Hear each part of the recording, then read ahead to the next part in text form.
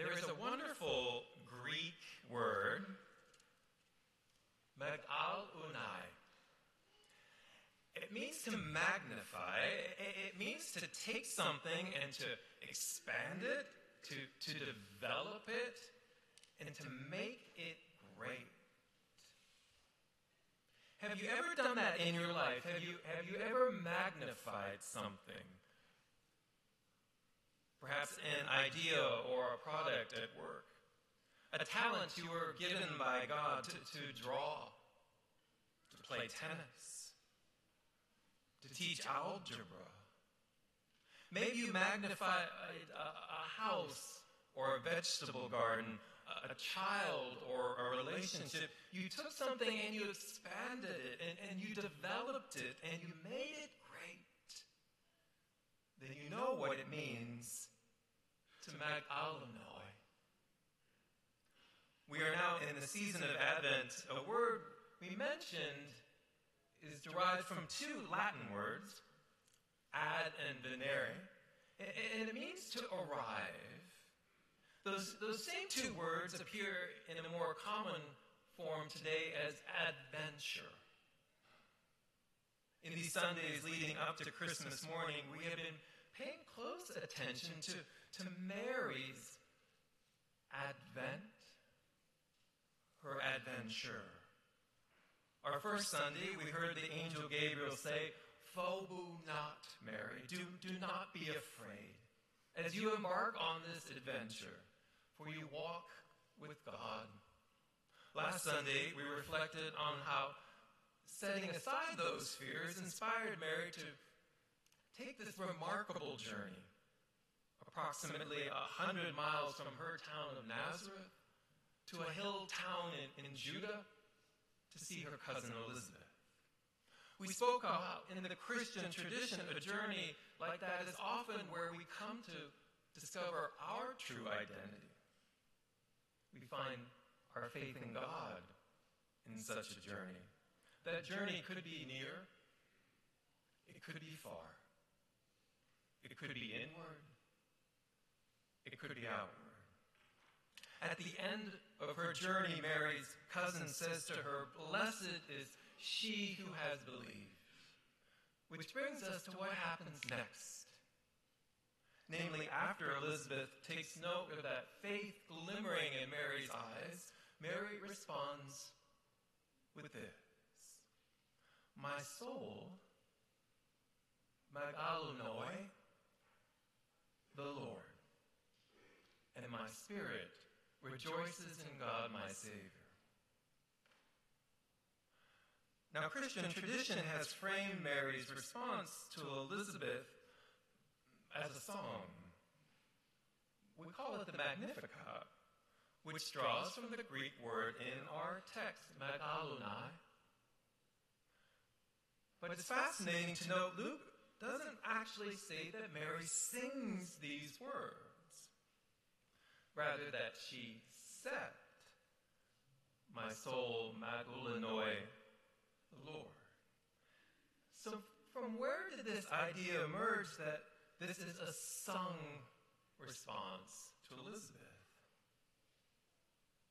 Most scholars suggest it emerged from a woman named Hannah who lived hundreds of years before Mary, and she desperately longed for a child. She prayed to God for her hope to be realized, and when Hannah became pregnant, she sang, "My heart rejoices in the Lord. My life is exalted in the Lord." Scholars suggest Mary likely knew Hannah's song. And with this miraculous life now inside of her, Mary compared her life and her situation to Hannah.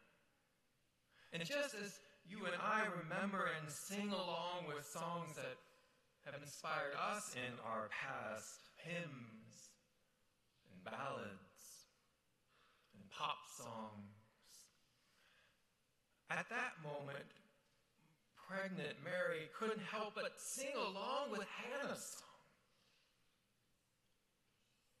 But with one significant change. While Hannah sang that she rejoiced in God, Mary added that she longed to magnify God. Mark Davis is a pastor and biblical scholar and makes this fascinating observation. He notes how this verse suggests that God is an object and affected by Mary's action. Mary magnifies. It's an active verb, and God is magnified as a result. What Mary is saying in Luke 1:46, in other words, is that her very soul is seeking to take something, namely the child inside of her very life, and to expand it, to develop it, to make it great, and by so doing, magnify God. I wonder, is there a time in your life when your soul has sought to expand, to develop, and to magnify God's presence in the world? For to see Advent, the adventure of our journey to Bethlehem, through Mary's eyes, is to reflect on that question. Does our life, our soul, seek to magnify God, or not so much? Which brings us to the composer of the stirring piece of music we are so about to enjoy. A journalist once wrote, "To an extraordinary degree, Camille Saint-Saëns mastered every field of endeavor to which he turned his eclectic mind. In addition to being a virtuoso pianist and organist, he was a conductor, a playwright, a poet, a philosopher. He wrote on science and mathematics, astronomy. He composed nearly 400 works, 10 concertos, 5 symphonies, 29 chamber works, half dozen stage plays, dozens of religious choral works. This week I thought Camille Saint-Saëns was a living embodiment of our Greek word, to magnify. He apparently saw life as offering one opportunity after another to take something and to expand it and to develop it and to make it great. In 1958, the Church of Madeleine in Paris commissioned him, he was then 23, to write an oratorio for that Christmas celebration. He wrote it from December 4 to December 15. This remarkable piece, and a delight to be performed by our music staff, our choir, and instrumentalists. If you turn to your bulletin insert, you'll find the order of service of the Oratorio de Noël.